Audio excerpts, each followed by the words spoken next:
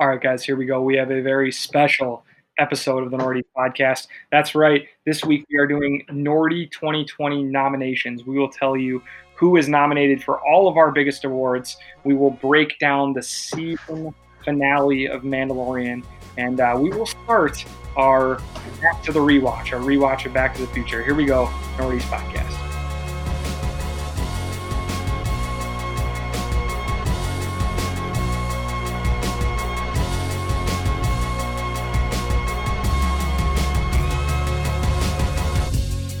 And here we go, Nordy's Podcast. I'm Eric. I'm here with Ryan and Jim. How are you guys?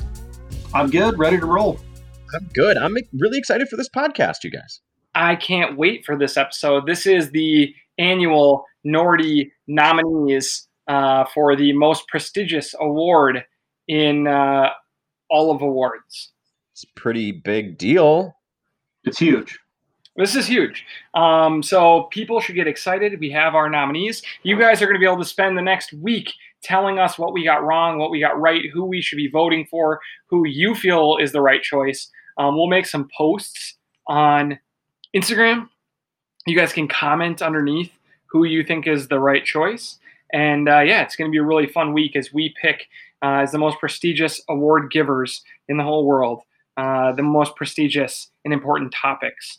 We'll get to those in just a little bit. So we're really excited about that. Also, go back, check out our sportscast from earlier in the week. And as always, please give us a follow on Twitter and Instagram at Northeast Podcast. Also, for those of you who celebrate Christmas, Merry Christmas.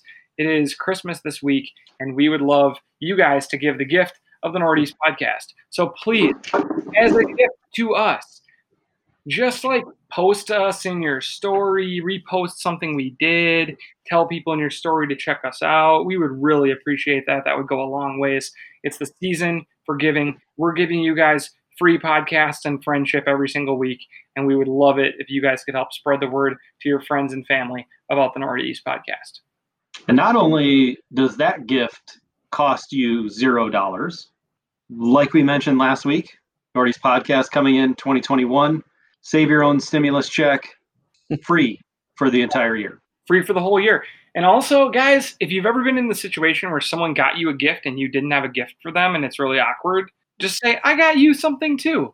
It's my friends over at the Northeast Podcast. And they a year-long subscription. Let me see your phone.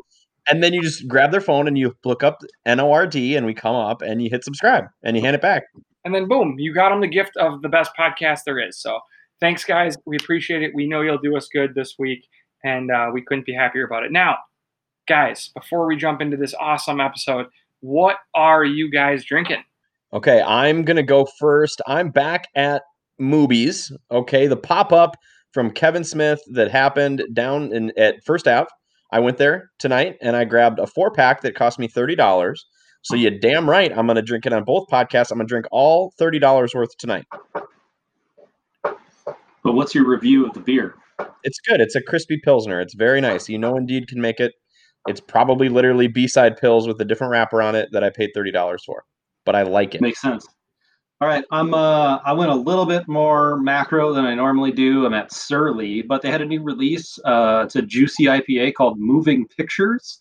Relatively inexpensive, too. Like pretty decent price for a 6-pack from Surly.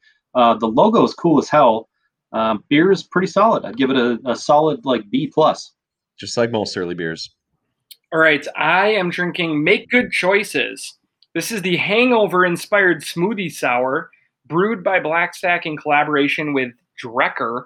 This thing was like $22 for a 4-pack, so it better to be special. The cans look freaking sweet. It says right on the can, Cocktail Inspiration, Miami Vice. The components, strawberry, pineapple, coconut cream, vanilla bean caviar, milk, sugar, and mixed culture fodder fermented Berliner base. Jesus. Christmas. This thing is wild. It's like you're drinking something too luxurious almost. Like it's kind of like drinking one of the what's the modest ones? The Double Dream Yard? No, the squeezed ones, the fret, like the Shook. It's like a shook, where like it's really good and tasty, but you're kind of like it's a little much. Yeah, good to split with a couple people, which You're always by yourself, so that's not good. Always by myself, so I'm gonna do it myself. All right, so guys, here we go. We're gonna jump into the news of the week, and there isn't really any news this week. So the only news we're gonna talk about is something we're excited about. Wonder Woman is getting great reviews so far. Wonder Woman 1984 is coming out on Christmas Day on HBO Max. How excited are you guys? And what are the early reviews saying about this movie? Yeah, I mean, it's like super fresh. It's like 88 something percent, with, all those critic reviews. So like 50 of them. So that's really, really good for a comic book movie. That means we're going to fucking love it pretty much. And the critic reviews are like great performances, really light and fun compared to like the last one, which was World War One and dark and like literally was like sepia toned, This is like the 80s, man. It's bright, it's popping. You got Pedro Pascal, who's killing it this year. I think he is nominated for one of our Nordies. That's a spoiler. It's going to be really fun. I'm psyched. Christmas Day. I'm watching it on Christmas. You guys? Hell yeah, totally in. I hope so. I'm excited about it. It should be a really great movie. It's Patty Jenkins again, right? Yep. Correct. She's one of the best in the biz now. Can't wait to see what she does with this. The cast looks like a lot of fun. We're hoping it's an absolute home run. I think it will be. And even though it's DC property, I think Wonder Woman is their one like shining light, lighthouse at the end of the coast that everyone can see and knows like, okay, there's safe harbor around somewhere. Even though, there's some positive things coming out of DC. There hasn't been a lot. I think Wonder Woman is the one, the light that's shining the brightest. Oh, I like how you stuck with the metaphor. I was hoping you'd go a little farther and be like the stormy seas of the Batman versus Superman and the boat that I mean, I did like it. I like how you brought it back at the end too. Good work on the metaphors. I like that. I can't wait. To review this for you guys hopefully next week. Are you actually going to watch it though? That's the ultimate question. Yeah. Getting you to watch a movie is like getting my kids to sit down for 5 seconds. I'm just going to say this. You guys want to call me out? I think that I'm the only person who hasn't skipped a single one of our rewatches. Oh God. I think I skipped one of the Harry Potters. I may not have finished Die Hard 2, but that's a secret. I'm just saying. I feel like I've knocked out every one of those. All right, so let's move on to Hot Recs this week. Since there's not a lot of news, there are a lot of great things on TV. Obviously, Mandalorian is just top-end television, but we're going to save the Mandalorian chatter for its season 2 finale for the end of the episode. So if you watched Mandalorian season 2 and you watched the finale and you're all caught up, we are going to go full-on spoilers and tell our opinions. We're going to break down the episode and go through the season and make some guesses at what comes next. So if that's something you're interested in, stick around for the end of the episode. It will be full of spoilers. If you haven't watched it yet, save it, pause the episode at that point, come back, hear our takes afterwards. You're not going to want to miss this. I feel like if you didn't watch Mandalorian, it's like not watching Game of Thrones. Like, what are you doing? You need to watch it as soon as possible. Can't wait. Agreed. Also, guys, we're firmly on board with His Dark Materials on HBO. It's probably halfway through the season? Yep. 4 episodes in, and it has never been better. It's so much better than season 1. And episode 4, I think, might have been its best episode. Yeah, I think it was 1 or 2 was really, really strong. 3 was a bit of a step back. And then, 4 was awesome. Like a ton of action. You get to see some of your favorite characters interacting. So I thought it was great. I'm psyched on the show. Yeah, and the drama, the where is the story going has never been more complex right now, especially from a non-book reader. I have a vague idea of what the books have been about, but I've never read them, and so right now I'm at the point where like I don't know where this is going to go. Like this is very intriguing, and like Jimbo said, like there's some really cool interactions. And the stakes continue to go up. Mm-hmm. And I love that sort of tension and drama building of like, how are they going to get out of this or into this or around this and not just from like the good guy perspective, but also the bad guys. Like what are they going to do to navigate these rough waters with no light? No, I love it, and like you said, the episode 3 had too much Lin-Manuel Miranda exposition and talking, and that was definitely a step back. But then once they get back to like some of the main characters, it's phenomenal TV. Can't wait to see where that one goes. Jim, you were watching Industry. Where can we find this, and is this something that people should be watching? I think so. Yep. So in researching for our Nordies, you read a lot of lists, right? And you say, hey, what are other people looking at? Turns out there's a lot of TV out there. A lot of people picked really highbrow stuff that didn't get a lot of views, which is fine. I've seen some of that stuff. Some of it hasn't been worth commenting on throughout the year, but something that kept coming up was this Industry show, which is a British production. It's like a British bank where like they're all like money lenders and they want to make these sales, and they're all like these young kind of professionals coming out of fancy schools trying to make this cut. So it's very competitive within this office. It's very high stakes, and then they're all like relatively like young kids, so they're like having sex, and it's wild, and they're doing drugs, and it's like so it's pretty much like Succession meets Girls. Do you guys remember Girls on HBO? Oh yeah. So I was with watching a little bit of like Boiler Room sprinkled over the top of that. Sure, hell like yeah, the competitive, like cutthroat nature. Yeah, that is so exactly right. Yes, Boiler Room too. And I really liked it. I mean, it is. I can't decide if the show. I think it's maybe a little bit more tailored towards a female audience, but not a lot. I think it's really enjoyable for everybody. My wife liked it, and then she's like, "I got girls vibes throughout it." And then we saw who directed. I didn't even know this, but Lena Dunham, who made Girls and starred in Girls, directed and produced it. So I get it. She directed the first episode. Yeah. Yeah, and I think she's an executive producer. Yep. So I kind of get it. And, you can say what you want. She's really controversial. She says really, really dumb stuff sometimes, but she's a talented storyteller. So I like the show. I'm going to keep watching it. I don't think it's going to be on my list, my top 5 or 10 list, like a lot of them I saw, but it's worth watching for sure. It's definitely very captivating. Like the vibe, I would compare it in terms of like the Queen's Gambit a little bit, in that I don't care about the financial sector of Great Britain at all. Right. I don't, but they do a pretty good job of like circumnavigating the parts that sort of like matter to the audience versus like the nuts and bolts of what they're actually trying to accomplish. So they're like, well, why didn't, you got to talk to this client or make this sale or say the right thing and pass it off to this other person.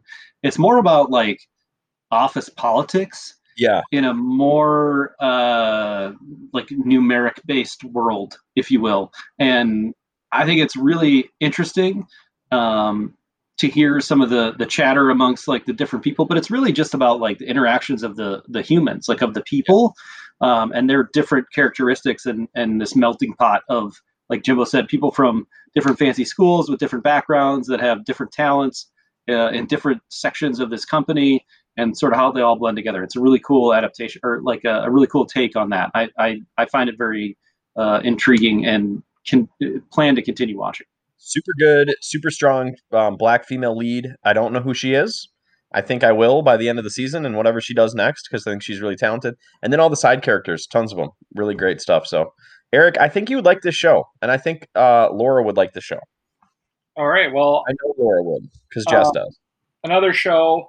I've checked out some of it. I've just heard so many people. Jason Concepcion was all on board with it. A bunch of people on The Ringer were talking about it. That's The Undoing on HBO. About halfway through it, it's like good, but I don't know if it's Big Little Lies with Hugh Grant. I mean, worse though. It's well done. There's a lot of big people in it. What's it? Sutherland? Is that name? Donald Sutherland? Isn't it? Is it the dad, the older guy? Yeah. I mean, there's a bunch of names in it. It's like good television, but I don't know if it's memorable. No, and it's already canceled. So yeah, there you go. Partway through it, I'm not going to say it's like bad, but it's also not a wreck. You're on your phone for part of it. Half of an episode and quit. All right, you guys both watched Tenet. I have to watch it this week before the Nordies. What did you guys think of Tenet? And where does it Well, rank? I'll wait till next week for you to do for a full review. But I really liked it. A little long, maybe, but really, really, really strong. Super clever. Um, I think it's going to be fun as a movie to watch multiple times. I think it's going to be really, really rewatchable. Yeah, it's definitely a minimum of a 2 watch movie. Like you need to watch it twice within like a week, in my opinion. Mhm. I wouldn't say it's Nolan's strongest movie, but it is damn intriguing. And like you, the first 6 minutes are unbelievable. Like you're thrown into it right away, and then it kind of doesn't slow down. Like it just sort of moves along like relatively quickly, and you're like, I'm willing to sit through this car ride wherever it takes me, and Mhm. I don't really care. If you think about it too, like a lot of if you think about things like too much, you can get twisted in your own head and not understand. But just sort of be open and just go with it. Just go with the vibe of the movie, and it'll kind of all make sense in the end of your second rewatch. I'll just say that. To me, it's most like Inception from his other work, and it's not as good as Inception, but it's better than some of his other movies. Better than which one am I Interstellar. thinking of? Better than Interstellar for sure, and um, but it's complicated, man. I mean, it is like you can pay attention as close as you want to because there are clues scattered throughout, and it's very twisty. Good performances. I really liked it. The mechanics are the most interesting thing I've ever seen in a movie. Yep. And I won't go any further than that, but the mechanics are something you've never seen and you probably never will see again. Yep. Yeah, I agree. I mean, it's almost like watching it. Your brain is a little confused. It's like the first time you saw bullet time in The Matrix. Like it is pretty revolutionary stuff. All right, guys. I think it's time to move into our Nordy nominations. Let's do it because I Can't wait. everyone's on pins and needles and so am I. Let's do it. I can't wait. So we're gonna go through these. We're not gonna give you guys too much of our opinions on this because we want to hear from you guys this week. We're gonna make up our minds and make our votes, and next week we will choose the 2020 Nordy winners. We've done this as our 4th annual Nordy Awards. If you're new to the show, you haven't been listening, the Nordys are a big deal. So get yourself excited. We're gonna start with probably to us the biggest award, and that is TV Show of the Year drama. Huge. Huge. I mean, That's a big deal. we were having a hard time narrowing this down to 6. Yeah, no, there was definitely some honorable mentions that were close, but we did it. So we came down to 6 of them. They're from all different networks. We'll start out first with Amazon Prime's The Boys. I believe it came out in August. Season 2 of The Boys was a big upgrade, in my opinion, from season 1, and notably was on former President Barack Obama's shows of the year. If you haven't watched The Boys, it is like insanely violent to like almost a funny level at times. The story of superheroes who are corporate, greedy, and Horrible humans or horrible people. Yeah. That's our first one. The next one is The Queen's Gambit on Netflix. This is a show that seemed like it would be the most boring thing. I think I've only watched half of it so far. But where I'm at, it's pretty good. It's very interesting. Somehow, a neurotic chess player with like a drug problem can be very interesting. Chess sounds like it's the most boring thing you could watch, but they do a great job of making this show something fun and interesting. Dark, one of our favorite shows. I believe they won the award. They won for their season 2 last year. Last year, we picked it as our show of the year. This was their 3rd and final season on Netflix. This is a German show that we have been pushing for 3 years now. This is the most complicated show I've ever watched in my entire life. It was so difficult that I had to have a map of people up on my phone, and that could scare some people off. There's many reasons not to watch it, but it was also the most rewarding thing I think I've ever finished. Well said. Mandalorian from Disney Plus. This is marquee television. We'll talk about it later. This is the reason that everybody has Disney Plus, and this is where the new direction of the Star Wars universe is headed. We have HBO Max's His Dark Materials. We've talked about that at great length. It's the Philip Pullman book series. They're on season 2. They took it over from BBC. Is that right, Jim? Yeah, it's a co-production still, but it's HBO at this point. And then we have Ozark. Is it season 3? 3. Ozark just wrapped this year. Yep. From Netflix. It was out earlier in the year, so you guys might not remember it, but everyone watches Ozark. It's a great show. This was probably the most intense, interesting season that we've had. It just was a long time ago, and sometimes it's hard to remember back to such great television that we watched. And I'm in the midst of it. I'm finally catching up on that. So that's it. Those are our 6 nominees for our Show of the Year drama. Get yourself excited. That's probably the topic that's the most near and dear to us. Can you think of any honorable mentions? I can think of one. I think 000 was very close. That was an Amazon production. Literally no one watched it. I can't even believe we watched it, but it was great. It was really, really You want to know the craziest thing about that show is on Rotten Tomatoes. It has 20 critic reviews and like 5 user reviews. Wow. Dude, it's so crazy. Amazon is the worst at marketing their shows. They over-marketed Man in the High Castle when they should have spent half that budget on marketing 000, and it would have been like an epic show, and we'd been planning for season 2. Yep. Okay. All right. Let's move on. Should I jump into the next one? Yeah, jump into the next one. Okay. So this year, like I think previous years, we're going to do TV Show of the Year drama, TV Show of the Year comedy. That's what I'm doing right now, okay? I think this one, we had a lot of good comedy this year. We're going to start it out with, I know something that all 3 of us love, FX's Vampire Send Up, What We Do in the Shadows. How good was Jackie Daytona, boys? Jackie Daytona was one of the high points of 2020. Especially when they busted him out as a girls' volleyball coach. I think that I was literally like on the ground in tears, like laughing. It was so hilarious. It was one of the most random things they ever did, but they swung for the fences and they hit the home run. I love it. Nailed it. Daytona next year for Halloween. Oh, it'd be so perfect. And that's Laszlo is my favorite character on there too, so I really loved it. All right, look, we all loved FX's Dave with our guy Dave Bird, aka Lil Dicky. What'd you guys think of this show? Well, we're not gonna do that, but okay.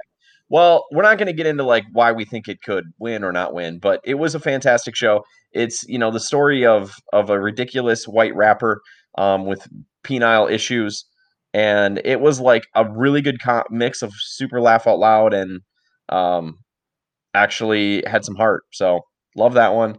The Good Place. Wonderful writing, wonderful acting as always, super funny. It's a sitcom, it's got that vibe, but it's a really good show for NBC.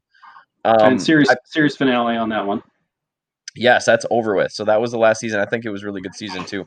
All right, I don't know if you guys have heard of Pen 15. Have you guys ever watched this show? Yeah, I've watched a couple episodes of it.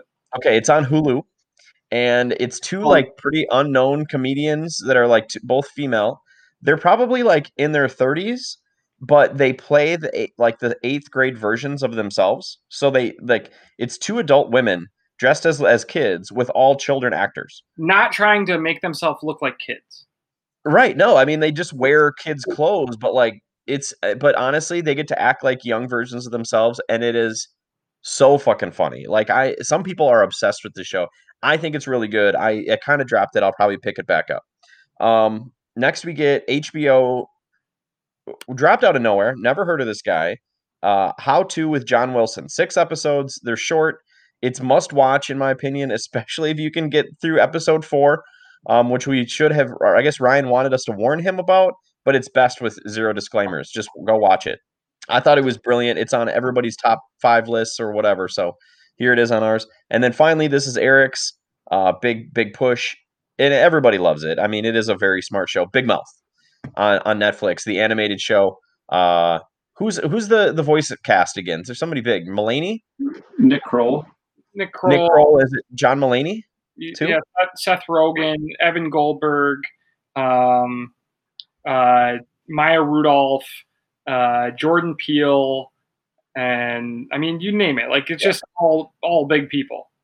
Okay. And that rounds out our 6. So I think we did pretty well. We had a lot to choose from in this category. All right, so moving on. We actually, I think this is the first time we've ever done this category, which is documentary of the year. Documentary and docu-series. A docu-series. Okay, so sure. And so we'll start out with, I think this was it's an ESPN production, but it was on Netflix, The Last Dance. This is Michael Jordan talking about, sort of his last hurrah with the Bulls. But it does delve deeper into their early seasons, his quote unquote retirement into baseball / gambling problem, and then picks it up towards their final push for one last NBA championship, even though with like 3 of the greatest players ever to play the game at their position. Jerry Reinsdorf said Phil Jackson will never be the coach of this, or will not be the coach of this team next season, et cetera, et cetera. So it was wild. Really great. Everybody watched it at the same time, right in the beginning of COVID too. It was crazy. It was like it was no the perfect COVID show. Everyone was home, but it was the water cooler show.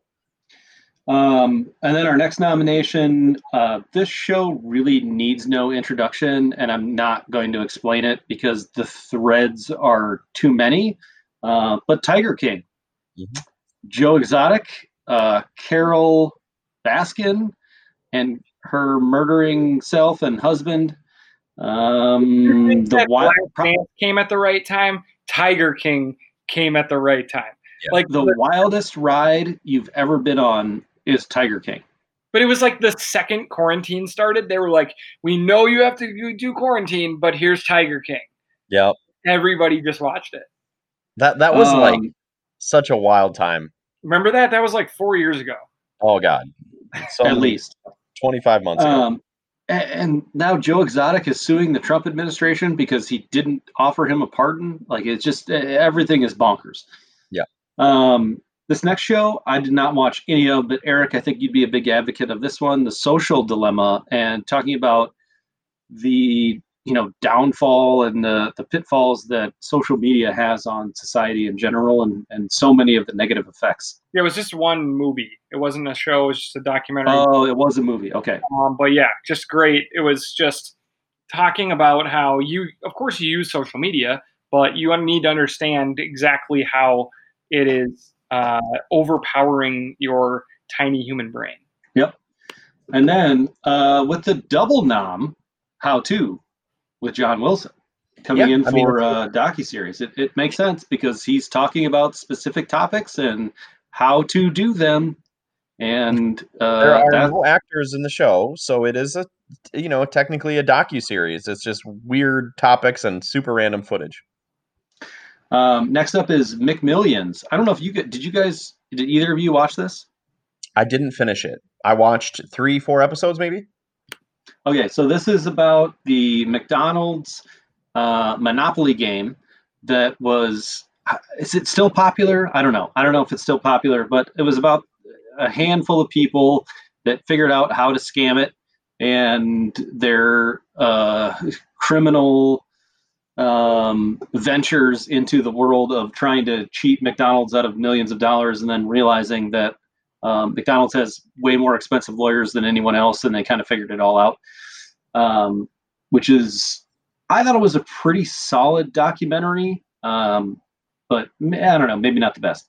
And then last but not least, we have Cheer, which again, this was a quarantine specifically, I don't know, targeted, if you want to call it that, docuseries about I don't even remember the name of the school, but it's like this small school out west that has one of the top cheerleading performance programs in the nation.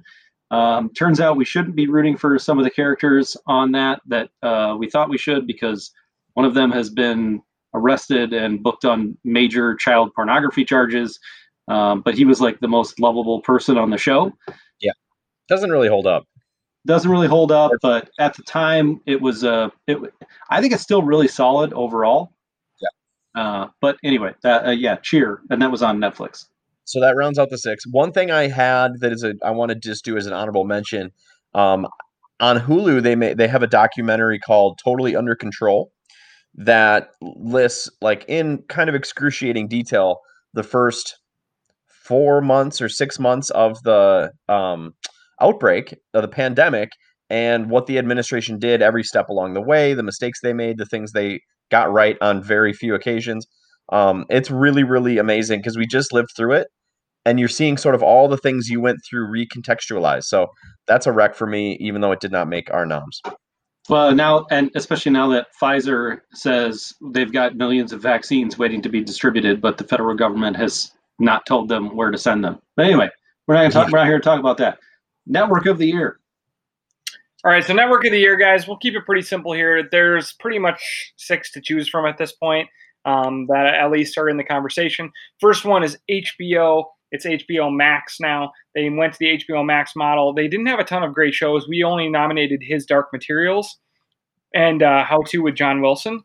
But they also now are carrying all of these movies. What is it, Warner Brothers? Yep.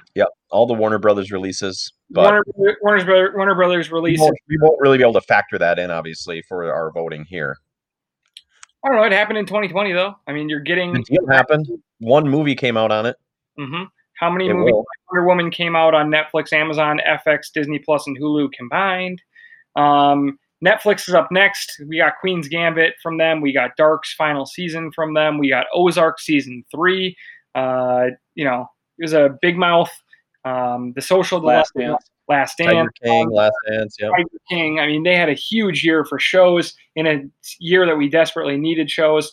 Amazon had The Boys. And 000 that nobody watched. Yep. FX. What did they have this year? Kind of dry. What do we do in the shadows? Dave. Fargo. Hulu. I don't know. It's like good if you want to binge old shows. You saying it doesn't stand a chance or what? And Disney Plus has Mandalorian. Yeah. Disney Plus had a big year. But we should also say that Disney Plus provided like 60% of our rewatch content. True. For this year. Okay. I get a good one here. My categories gets to be movie of the year. Normally this would be packed and so hard to pick from, but we got like 12 notable movies all year. Many more delays than we got releases, I'd say. And but we got some gems. And we haven't even watched it yet. And it is our sacred duty to fucking find something for people to watch, right? So if there's something out there, we're going to find it. We're going to get it to you. And we got 6, I think, pretty hot picks. I'm going to run through them, okay? First off, we cannot forget Borat subsequent movie film came out at a time when everybody needed it. It was pretty much free to everybody that has Amazon, so that was super nice.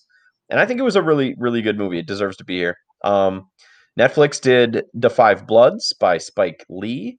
We all watched it. I think it was an important movie. Entertaining, sometimes weird, but good. This one is such a sleeper, and I know maybe nobody loves this movie more than Ryan. Hulu came out of nowhere with an Andy Samberg movie that made me laugh out loud many, many times, and that was Palm Springs. Ryan, are you happy this is on here? I think if we had a category for like most underrated film of 2020, this would have everyone's nomination. Yeah. I don't know if it deserves movie of the year, but it was so fucking unbelievably good that I feel like I'm probably overrating it. Yeah, it's hard to make a funny comedy. Like it's not easy. And this one was actually really, really good. So here we're gonna get into 3 big movies now. Tenet, which just dropped. They tried to bring it to theaters. God bless them. Nobody saw it in theaters. We all rented it when we could. and just watched it recently, except for Eric, who will watch it this next week. So Christopher Nolan's new movie, we already talked about it. This one, it's a little shady. None of us have seen this, but we're still nominating it, and that's Wonder Woman 1984. We all fully expect it to deserve this nomination. We will see if it deserves the win. Finally, we have a big war epic, really, really cool one-shot movie, 1917. This was released technically last year, but right at the end of the year, like Christmas time, and we had done our Nordies, couldn't have been nominated, so it's in this group. And really, really a brilliant movie. It didn't release to almost all theaters. Like, it didn't release to Minnesota until mid-January. Okay, yeah, I think it was LA. It was LA and New York on Christmas Day, and then to the rest of the, like Eric was saying, like January 19th or something for the bulk of the theaters. So our Nordy noms had already been written and set in stone, and there was no way we were going to be able to put this one in there. So that's why it kind of fell. And the only reason they did that limited release, I think, was to get it to be eligible for the Grammys or the Oscars, which they did, and they did very well. So conspiracy theory, Eric is thinking that maybe they knew about COVID. Okay. COVID-19. I heard of it. 1917. 17? Only affects people usually 17 and older. Yeah. Okay. Anyone under 17 has 19 in it. They knew they had to get it into 2019 because they didn't want it in 2020 because they knew COVID was coming. It's a one-shot film, one-shot vaccination. Wow. I mean, it's all kind of adding up here. It's a two-shot vaccination, but it's all damn it. That's awesome. We pushed it just as far as we could. All right, that's the movies of the year, man. We'll see. Tune in next week. See what's going to win. Let's go.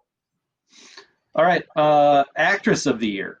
The belt has been held for quite some time by names like Emma Stone, ScarJo, but we got some new faces in here, and I think they could put up a pretty good fight.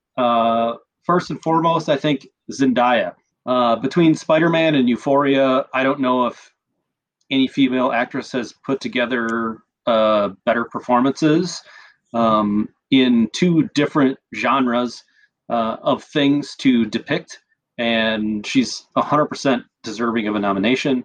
Anya Taylor-Joy is the lead for The Queen's Gambit, and as we mentioned before, came out of nowhere and made chess interesting and fun, and her personality really shows on the screen, and she does a great job.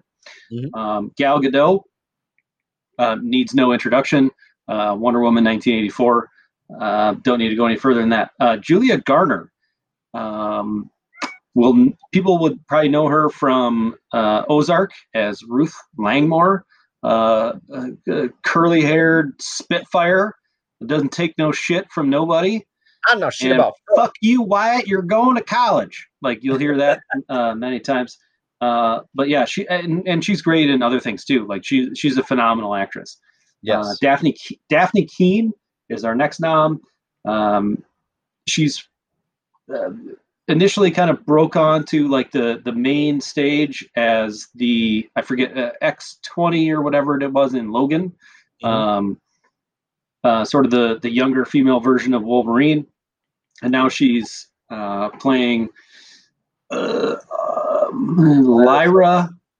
Yeah, Lyra from His Dark Materials, and she does an awesome job, like unbelievably good. She has such a bright future ahead of her. And then actually the year, our final nom is Scarlett Johansson, current title belt holder. Probably would have had a much stronger case this season had Black Widow come out in theaters, but due to COVID, kind of got pushed back into 2021.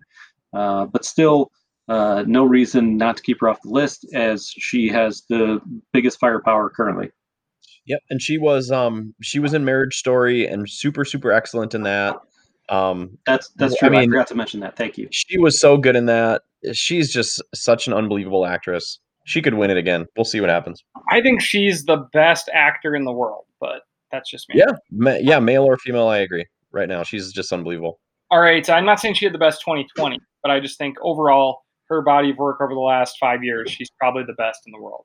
And one thing I really like about how we do our awards is that it's not necessarily like who's the best or who had the best performance. It's who had the best year. So when you're looking, you're like, what body of work? And it's not always like the biggest movies. It's who had the most impactful year. And it could just be to their career. Like who just fucking blew up for themselves. All right, guys, moving on to Actor of the Year. We're starting with Sacha Baron Cohen for his work on Borat 2 subsequent movie film. This was something that kind of took over. It came out on Amazon Prime right before the election. It obviously made waves in the world of news and politics.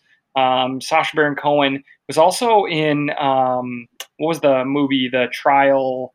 The Chicago 7. The Chicago 7 movie, yep. Which was just cut from our noms for the year, by the way. That was like on the long list of 10. John David Washington for his work in Tenet. Adam Sandler for his work in Uncut Gems. Robert Pattinson for his work in Devil All the Time and Tenet. Pedro Pascal for his work in Mandalorian and Wonder Woman 1984.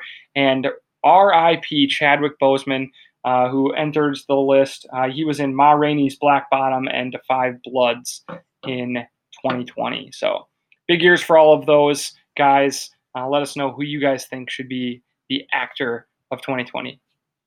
Beautiful. Okay. We'll move on to some local shit, right? So that was all national. We do a restaurant of the year every year. I'm just going to say them quickly. We don't have to discuss them all. Olive and Lamb, Northeast Minneapolis, new this year, or maybe just 20 or 19.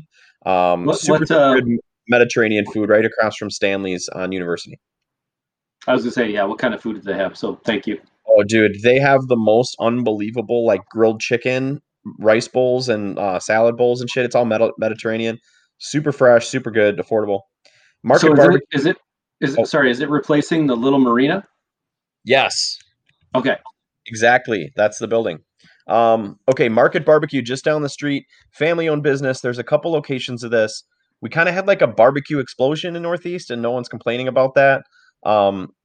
Super good, love it. Caveat, old school. For a year that everybody needed a lot of food delivered, they have the best fucking like Asian food. I mean, their egg rolls are on another level. Unbelievable. So everybody's loved them forever. It's like, why not give a nod to like an established older place? Okay. I'll knock out these three. Boludo, new on the scene. They do like, I guess it's Brazilian food. So Brazilian style pizza. And then they do empanadas. And I just had it like for the first time a couple weeks ago. Unbelievable. Mucci's, which is like really, really amazing pizza and desserts. And Travail, which if you've been there, you know the experience. You know it deserves a nom. It's fantastic. It's so fun. The food is unbelievable. Your bill will be $150, but just have fun. Yeah, those are the restaurants, 6 of them. Sweet. So yeah, I'm gonna go through this is another one of the categories that we do. We talk about this every week.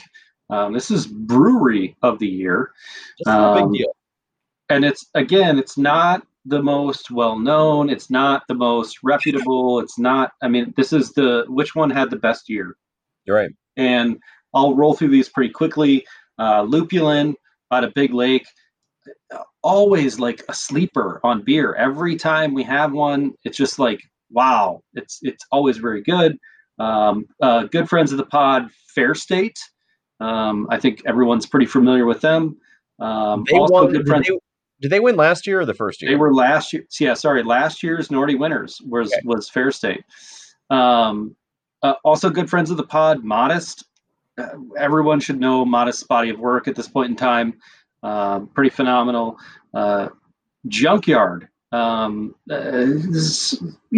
Brothers from a very far away, distant land. James, you and Eric got a chance to meet some of the folks from Junkyard. We didn't get as much Junkyard this year because of the pandemic and their ability to distribute. throughout the state was kind of culled by the fact that they weren't driving all over, Kingdom Come trying to deliver beer.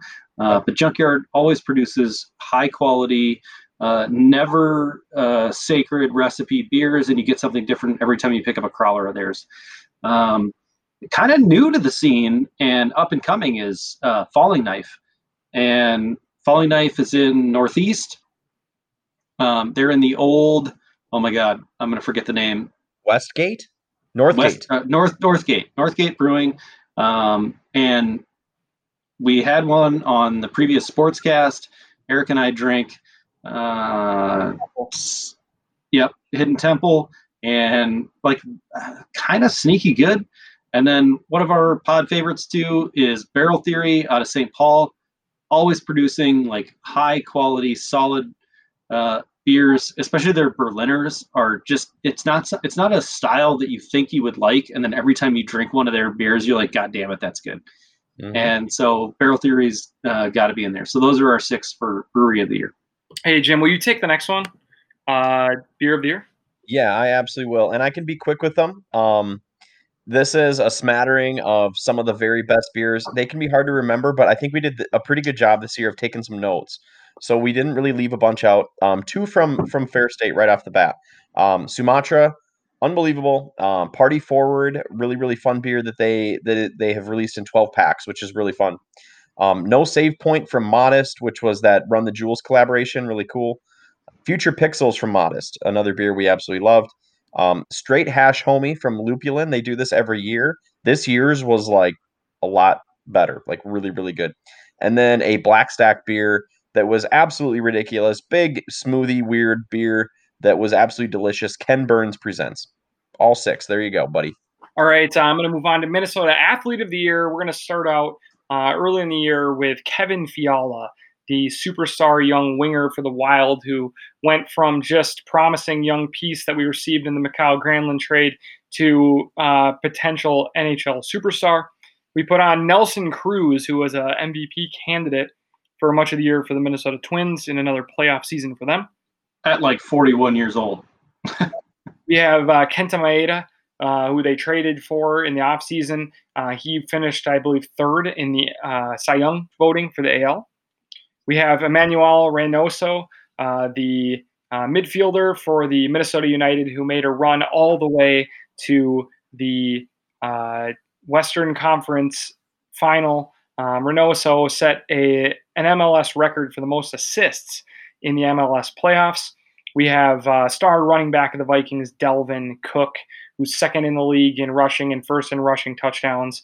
And we have superstar rookie receiver Justin Jefferson, breaking records, Minnesota records every year, and is in the conversation to be the Rookie of the Year. So there you go, Minnesota Athletes of the Year. Okay, and last but not least, we always do Minnesota Team of the Year. And I don't think I need to give any long-winded explanations of each of the teams. We've got Minnesota United FC, the Loons, we got the Twins, Vikings, Wolves, Wild, and Lynx.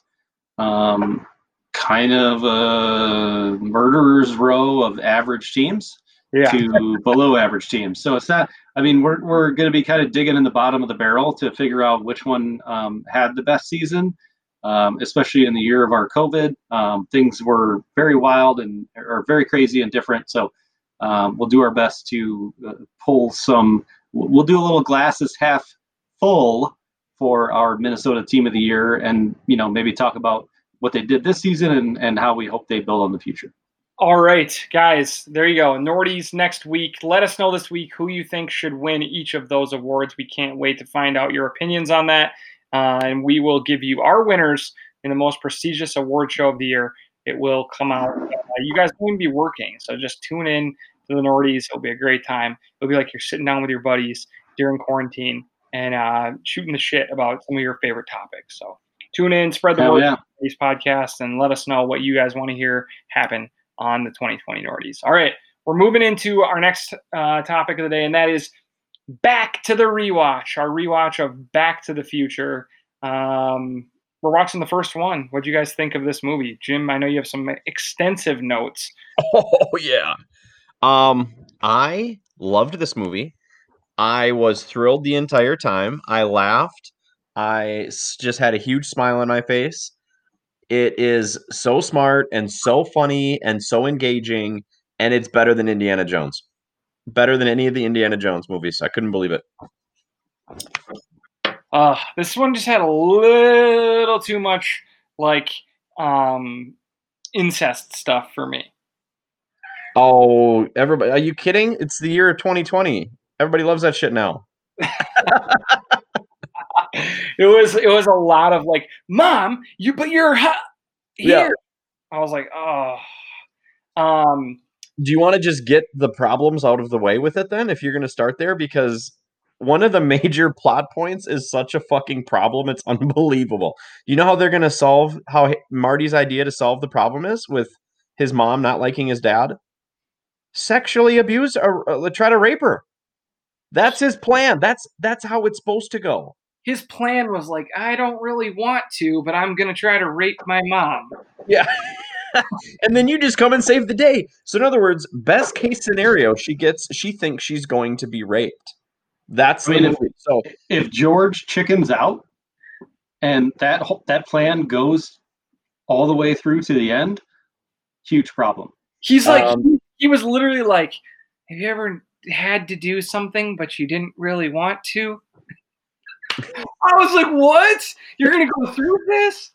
Dude, it was okay. So let's just clear that out because the movie was released in the late 80s. Is that right? Let's just sweep that under the rug like they all did in Hollywood at the time, and we'll move along because it was a fantastic movie. Otherwise. Like the reverse racism from Die Hard. Die Hard, yes. Just move along. So let's just start with a couple cool things. One, even though he's like 5'2", and I don't know, I can't see the handsomeness in him. Michael J. Fox has some real charisma and is really cool with his skateboarding, I guess. Which you seem to actually do, I think, a lot in the movie. Yeah, that was cool. I kept thinking about that. I would say that the early parts of the movie really brought me back, and I was having a good time with the whole thing about learning about the time travel and the 88 miles an hour was great. Flux capacitor, yeah. Liberian terrorists.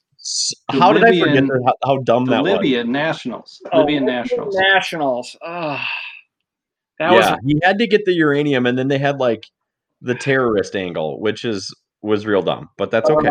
That was rough too. But going back into 1955 was pretty cool. I would say that my one complaint was just that they spent so much time with him trying to fuck his mom that they didn't give us enough of like how he didn't fit into 1955 for my liking. Like they just 3 times were like, "Why are you wearing a life preserver?" And then like, What'd you do, kid? Jump ship? Yeah, it was just like I wanted more of like how he didn't understand the 50s or like he was out of place. And I just think that they did a good enough job of like putting him out of place. I felt like they just ran him to his mom's house and had him like in bed, like covering up a boner. And by the way, I can see how it'd be a problem because young Lorraine was a fox. She was stone cold. Yeah. I can't believe he let her kiss him. Yeah. He was up for it. He was up for it. And that was a problem to me. I had a hard time cheering. I feel like Doc should really have warned him, like, if you put, as soon as it goes in, the word, like a wormhole will open up and we're going to skew into this tangent. Yeah.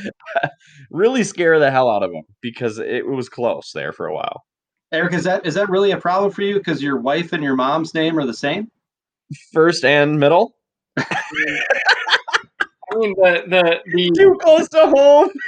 No, I mean, like the actual person is a problem, and it was like so blatantly uncomfortable watching it. So maybe that was the point, Eric. I don't know. For straight laughs for sure, but yeah, I don't know. I would say if anything, I thought that this movie was disappointing. Really? Yeah. Well, I don't think it was great in 15 years. And I would say that Michael J. Fox is fun. The Michael J. Fox guitar stuff was just uncool. Great. The Michael J. Fox skateboarding stuff now, wow. Really liked all Johnny that. Be Good scene was great. It's so iconic. What's wrong with his guitar playing? And I guess you kids are ready for that but one.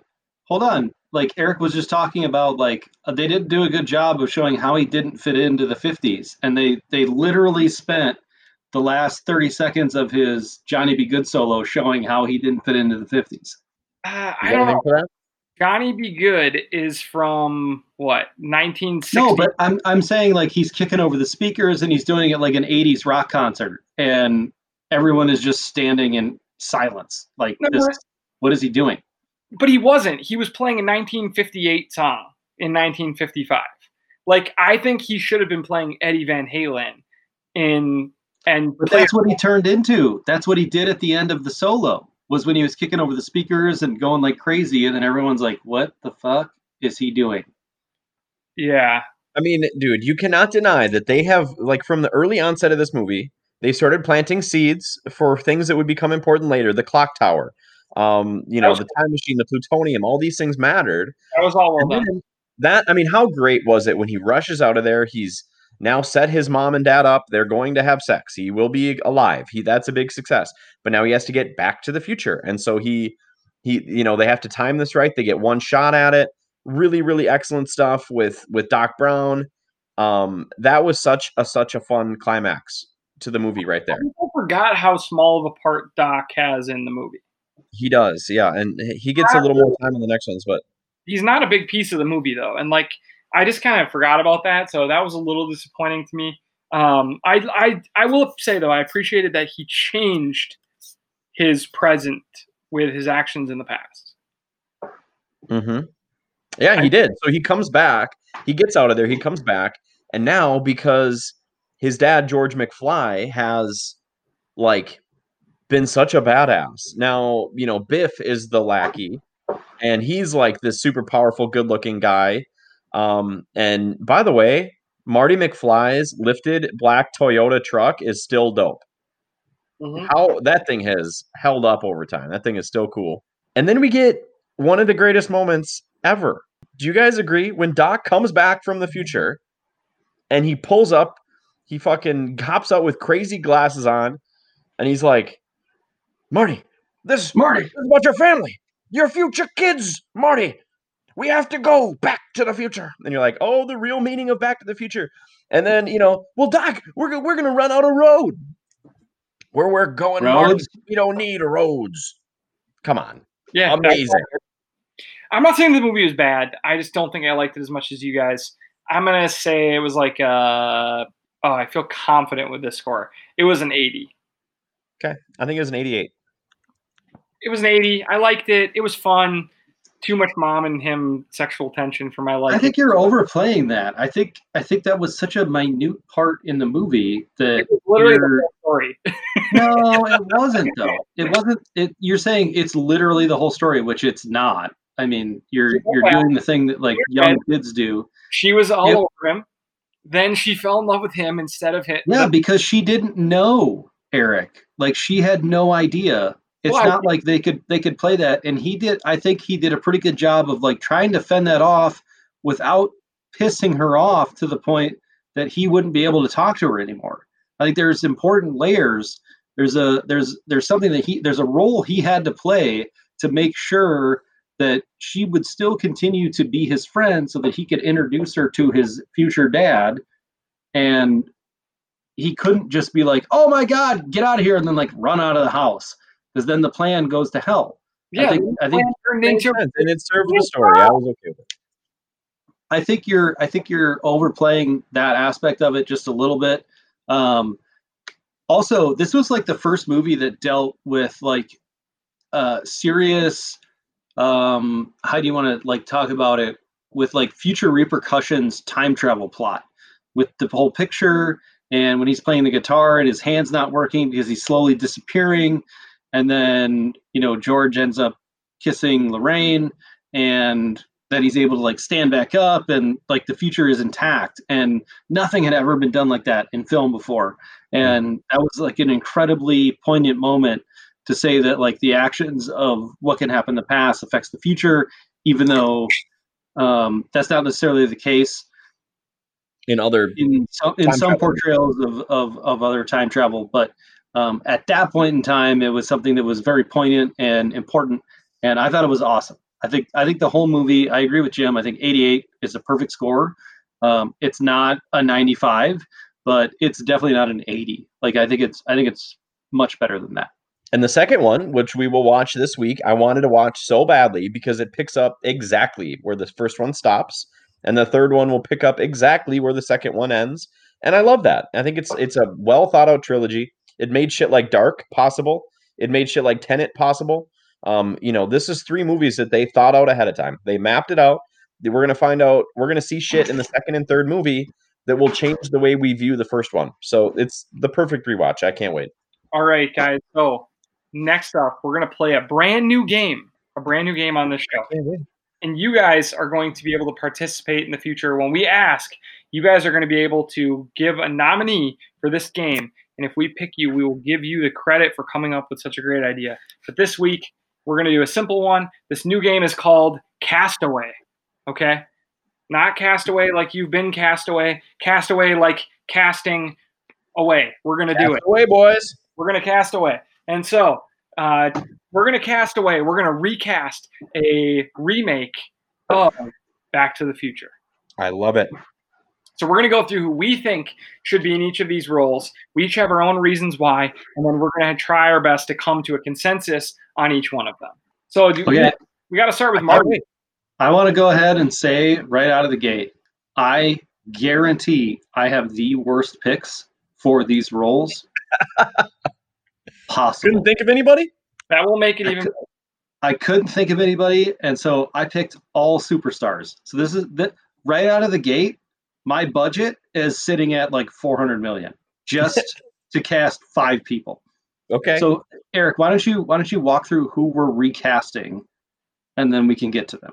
All right. So we are going to recast Marty, Doc, Lorraine, his mom, when she's a teen, Biff, the big bully, and George, his father, as a teen. Okay. So those are the 5 characters that we're going to be casting. Let's start out with Marty. Who wants to give us their Marty McFly? Well, I'll go first because mine's terrible, and then we can let you guys correct me. I went with Daniel Radcliffe. Yep. Pretty bad. Pretty bad. I was trying to find someone that I thought was like young that could be like semi-charismatic, and that was the first person I thought. I got it for you, buddy. I got it, and it's maybe an obvious choice, and it's Tom Holland, and that's probably it's Tom Holland. I thought Tom Holland the whole time I was watching the movie. Yep. The whole time. It's Tom Holland. He has that. He's small. He's even got the same Tom Holland. It's Tom Holland. It's Tom Holland. Yeah, exactly. Okay, so we can move on. That's done. I actually think that Tom Holland and Michael J. Fox are like pretty similar. Like that's I know. The whole time. Also, let's just say this doesn't bode well for the rest of my picks. So that was your best one. Okay. Next up, let's do Doc. Okay. I have the best one. Do you want to lead with the best one, or let's go with Ryan's again? How about I'll just lead first, and then you guys tell me who the actual pick is. Okay. So I picked Michael Keaton. Okay. And the only reason I thought that was like he's got good acting chops. They could put a little wig on him, and I think he could really pull this off. That's he's a decent enough actor that I think he could pull this off. Okay. Love it. I think you got to go weirder. America's darling, Jeff Goldblum. Yes. No. Same. No. Yes. That one's actually crazy. I get the Tom Holland, but the Goldblum I thought was a sleeper pick. I'm so glad we both picked Goldblum. No, I don't think it's Goldblum. He's not eccentric enough. Oh, yeah. Are you being sarcastic? You son of a bitch. I don't think he could pull off the 1.21 gigawatts part, but it would be like way more subdued where he'd be like, a gigawatt, boy, 1.21 of them. That's a lot. Like, I need it. I need it to be Jeff Goldblum. God damn it! So funny. If you get Taika to write and do this, I'm so on board. All right, let's cast George or Lorraine? Who do you guys want to do first? Which parent? Let's do Lorraine. Well, why don't you guys just go, and then you guys can tell your mutual picks, because you guys are way more on the same. Like, This so we one went won't with be the Lorraine. same. Lorraine, I went with J Law. Got to be high school age, dude. J Law is 35. She could play high school age. I don't Stop. mind J-Law. She needs a win. Yeah, she needs a win, but it's a bad. I mean, she's too old. Got to pick kids. They can age them up, but they can't age them down. Well, whatever. Look, my pick is Dakota Fanning. She's great. She's the appropriate age. She's a talented actress. Pretty. I think she could be like, hot enough to like tempt a young Tom Holland into making out with his mom, or at least making her think she's about to be sexually assaulted. Okay, fair. First of all, how much older did Lorraine feel to you compared to Marty? She definitely felt A little like bit. a senior versus a freshman. So like J-Law being a little bit older isn't that big of a stretch versus Okay. Tom Holland. All right, I'm going younger than you, Jim, and I think my pick's even better for Lorraine. I'm going with Natalia Dyer. I don't even know who that is, bro. She's the girl, the sister from Stranger Things. The sister? Yeah, she's like Yeah. Steve. She was with Steve. Mhm. Steve's Oh, yeah. love. Yeah. Mhm, Oh, that's a good pick. mhm. I mean, she's going to need to put on a few more LBs, I think, before that would be plausible. But I mean, she's in high school. She plays a high school character on a major show right now. Oh, I think they're both great picks. I mean, Ryan. Why don't you be the deciding factor? Since it ain't gonna be J-Law. Mine's out. She's 40 years old. Okay? She went from 35 to 40 in 10 seconds. You keep going. She's gonna be a 45 or 50 soon. So. Oh, who is your pick, Jim? Dakota Fanning. Oh, I'm going Natalia Dyer. There we Just go. out of I'm spite. happy with it. Look, nobody's gonna touch my next pick anyways. This is the pick that will win, and it's George. Okay, George, perfect. Marty's dad. Are you ready for George McFly? Yeah. Timothy Chalamet. Too big. Too big. He's perfect. He's He's mousy. He can play very meek. No, I mean too Perfect. big actor. What are you talking about? This is dream casting. Too big of an actor. You're worried about the budget in our fucking podcast game. I'm going with Thomas Brody Sangster. Nobody's heard of him. Who's that? Look him up. He looks just like George. Not going to. I'm not going to look him up. You need to tell me what he's been in that I'd recognize. Or else He was in the Maze Runner series. He was in Love Actually. He looks just like George. Was he in the Gambit show? The Queen's Gambit? Because that kid was in Queen's Gambit. Oh, yeah. Yeah, he was in Queen's Gambit. That's a good pick. That's a fine pick. But Timothy Chalamet's perfect pick. That is a great pick. So it was who played his the fat cousin in Harry Potter. That was Dudley. I don't know, but he was also in that show. But there's no way that that's my pick. Dakota Fanning is gonna sleep with that dude. So that's true. What's your pick, Ryan? I picked Tom Hardy. Let's move on. So the last one. So the only reason I picked Tom Hardy was that I was picturing like someone that didn't enunciate clearly and could like slick back their hair and kind of play like this very like weird person, and that was the only reason I picked Tom Hardy, because he played a weird dude in Mad Max Fury Road and Taboo and the Al Capone series and all those things, and that was the only reason I was like, he could play Crispin Glover in a weird enough role for enough money. He can play a high schooler. All right, finally, Biff. Did we pick though on the George? Ryan, I think you have to be the deciding vote factor again. I don't know who Eric's person is. So yeah. So just pick Timothy Chalamet. Timothy Chalamet is shorter than Marty McFly. He can't possibly play that role. No, that's perfect. They're both short people. That's why they look alike enough to be father and son. It's perfect casting. It's not. Timothy Chalamet looks younger than Marty McFly when they're supposed to be the same age. Okay. So you're going with whoever the hell Eric said, even though we don't know who that is? Sure. Okay. But I'm not excited about it. Let's cast Biff last. Come on. I have a name now that nobody knows who this is. Yeah, no, that's a good pick. That's fine. I see him. He was Jojen Reed in Game of Thrones. We know who he is. Yeah. Okay. Biff. I Um, don't feel as good about this one.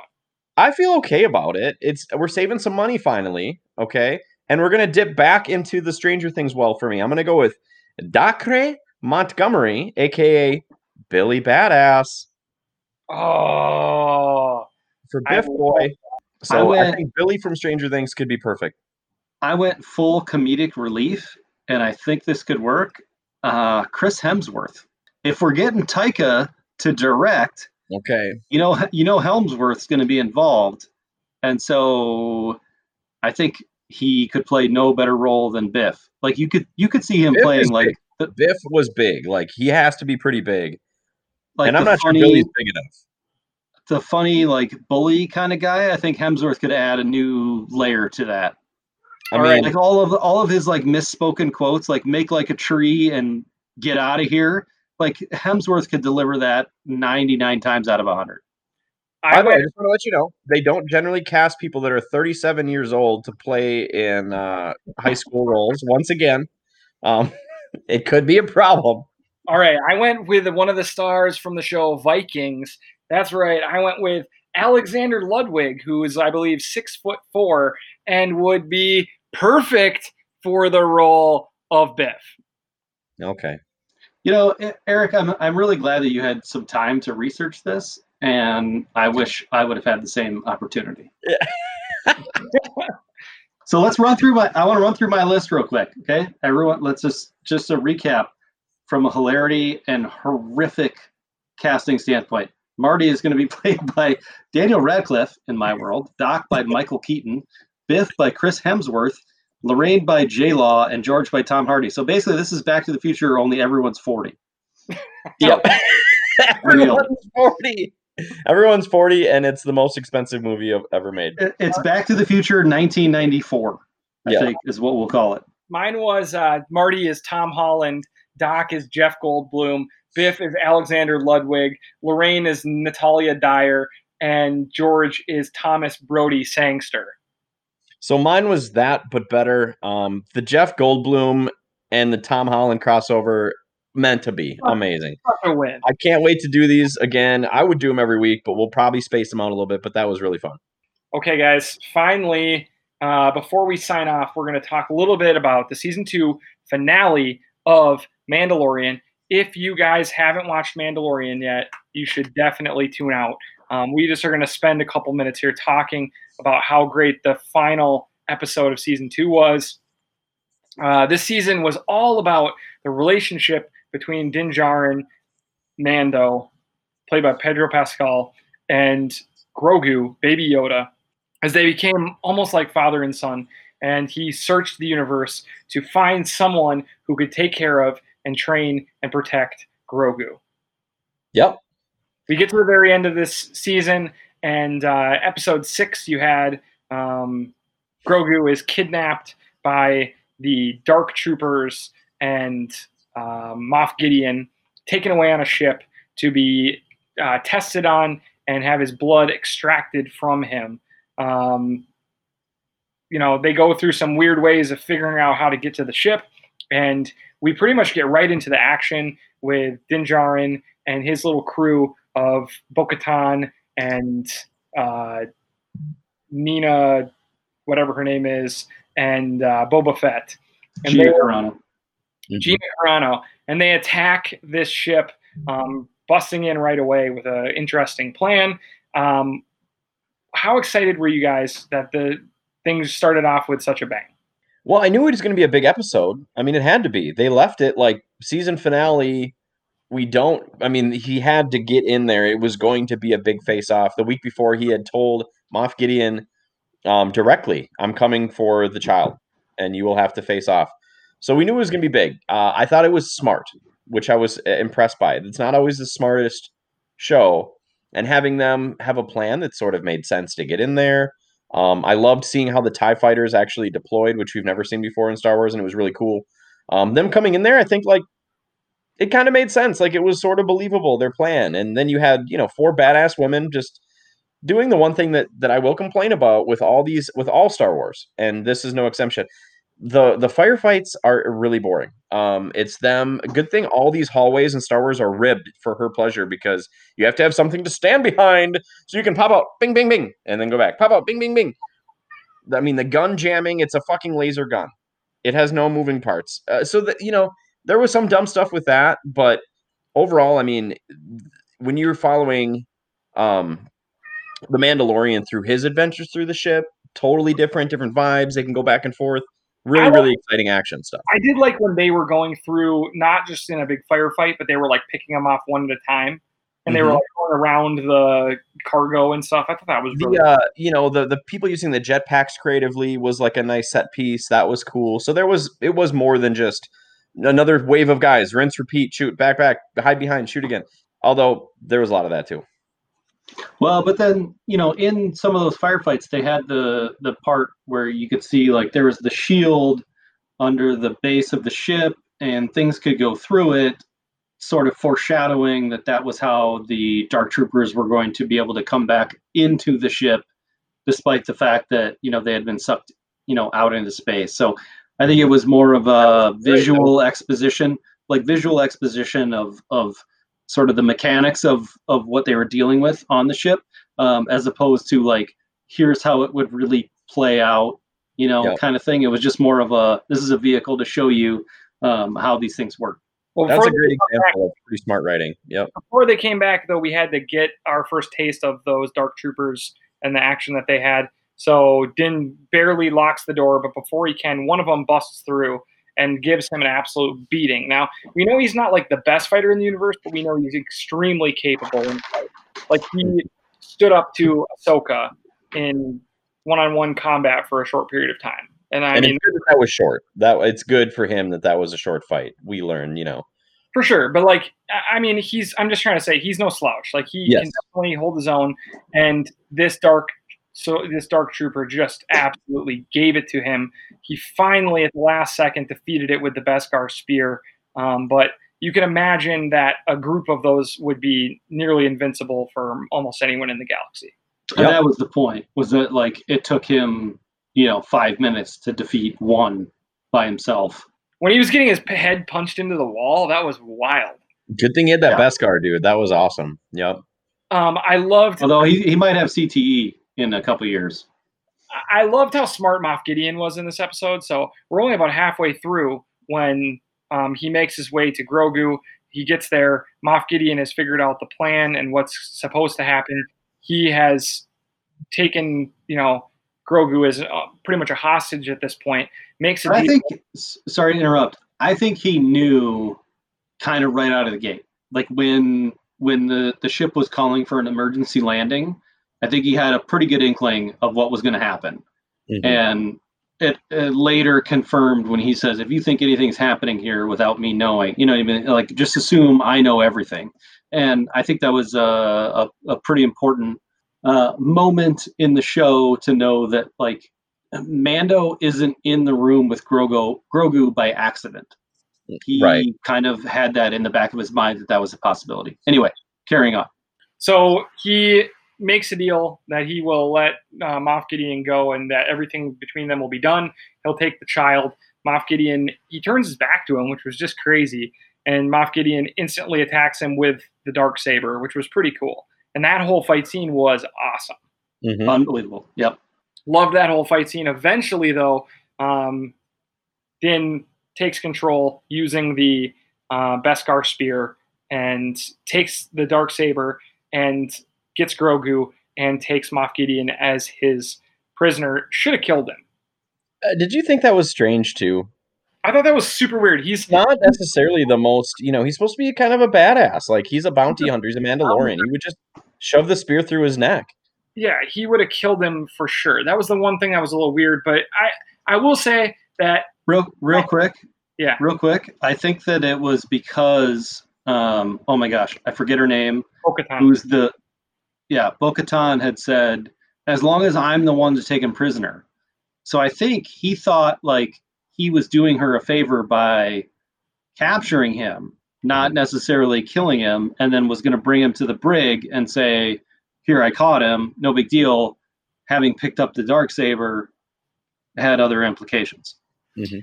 So they get onto the deck, and the heroes are completely reckless, leaving guns on the ground. Yeah. Allowing Moff So Gideon dumb. to arm himself. No one's paying attention to him.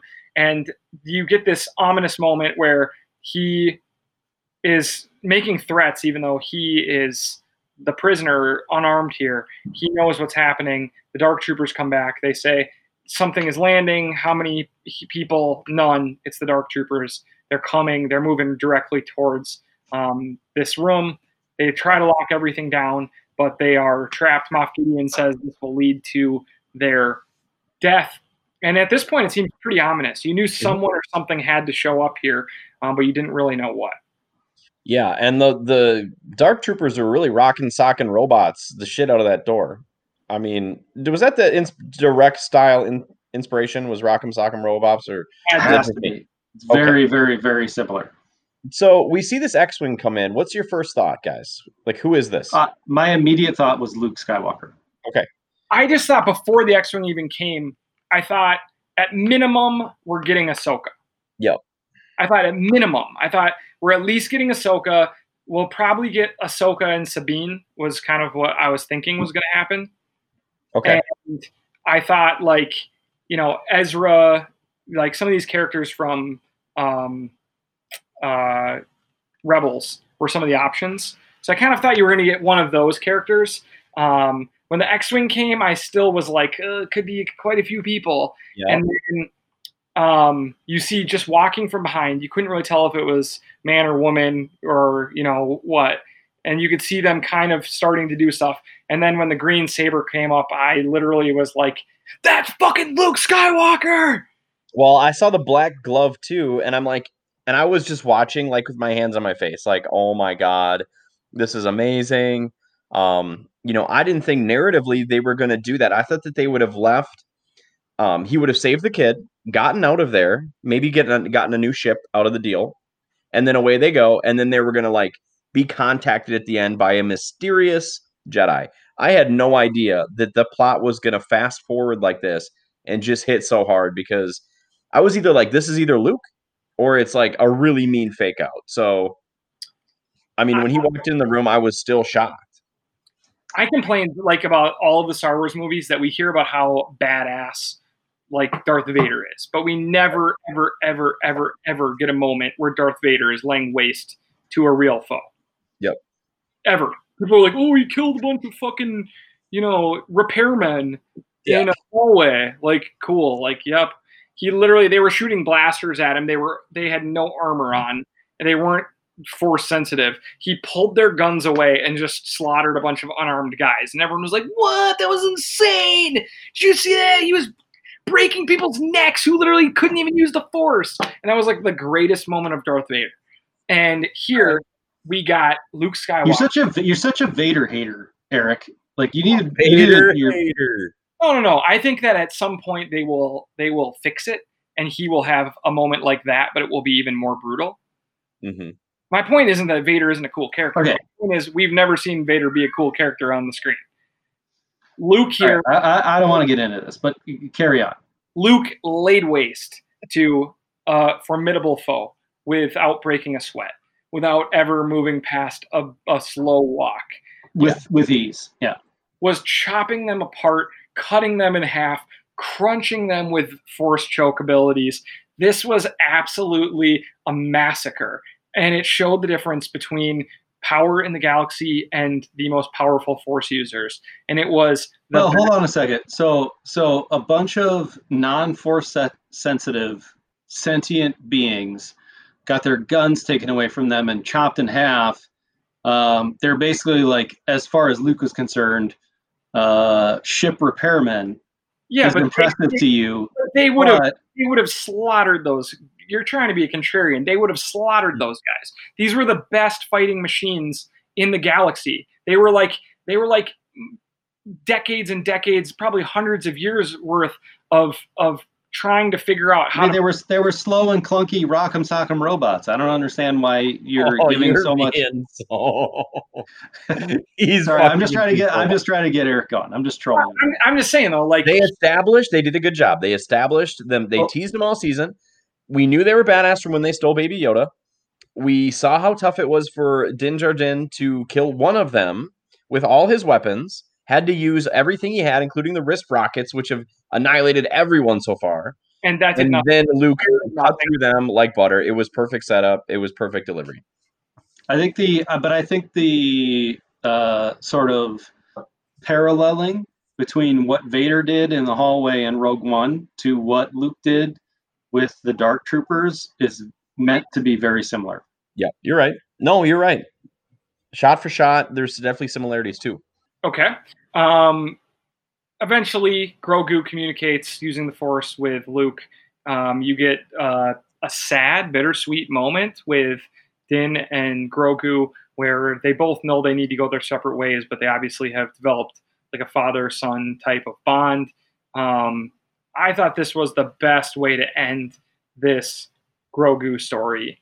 Going with Luke, knowing he will remain in this universe. If you think we've seen the last of Grogu, you are kidding yourselves, because at some point in one of these shows, probably in Mandalorian, but definitely in later shows as well, you're going to get some badass Grogu moments, because there is no way they are going to stop making money off of this character.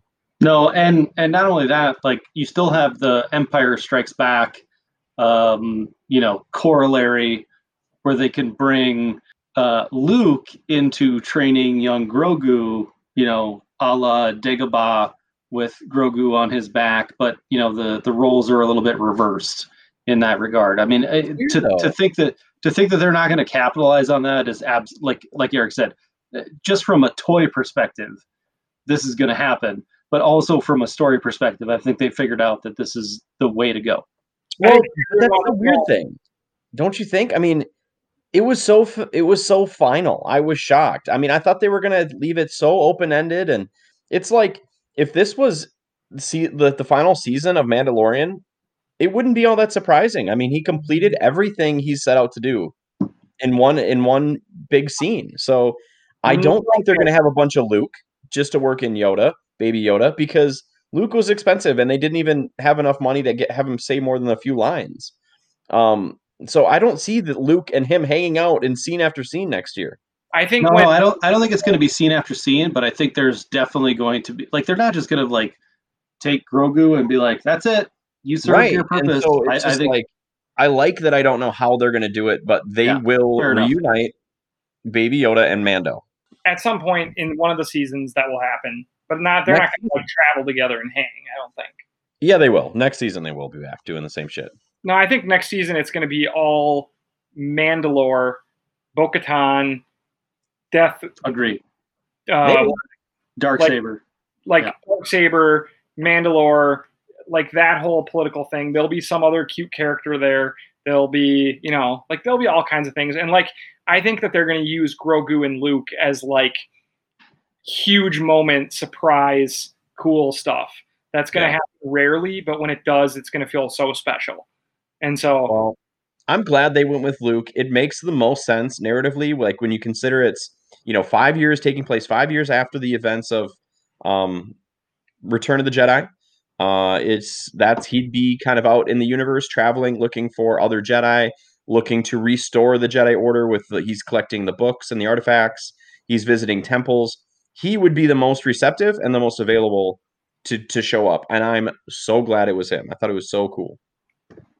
It was great. What a moment in Star Wars. I think that this was the best Star Wars that I've ever seen. Yeah. I mean, when you found out Vader was his Luke's dad, it was that was cooler, but it was big. It was big as it's gotten for a very long time, and bigger than anything in Rogue One, because we know that was a one-off where everybody dies. This is going to impact the what we know about the sequels. Maybe it will make those better. I think that absolutely Moff Gideon is going to make Snoke at some point, and we'll have Snoke as a character. That's his goal. From his research will come Snoke, so that would be cool. I don't know. I'm psyched on it. I think that they took huge chances here. They're killing it. Favreau and Filoni are absolute superstars, and I can't wait to see where they go next. We also got in the post-credit scene, we got confirmation that there's going to be at least some kind of maybe mini-series about Boba Fett, as he took down the head of the Huts and is going to be some kind of revenge tour, which should be exciting. Yep. Book of Boba coming out November, or is it December 2021? Yeah, Same so- time as Mando season 3. So I don't know if they're going to play. Maybe one will wrap up and the other one will start. Yeah, I'm going to guess they go back to back on it. But Yeah. All right, guys, that's all the time we have here. Make sure you guys tune in next week when we go into the Nordy Awards. It's a huge episode for us. I know you guys are going to like it, and let us know this week what you guys want or what you guys would pick for your Nordy selection. So thank you guys for listening to the Nordy's podcast. We'll be back with you guys next week. Merry Christmas.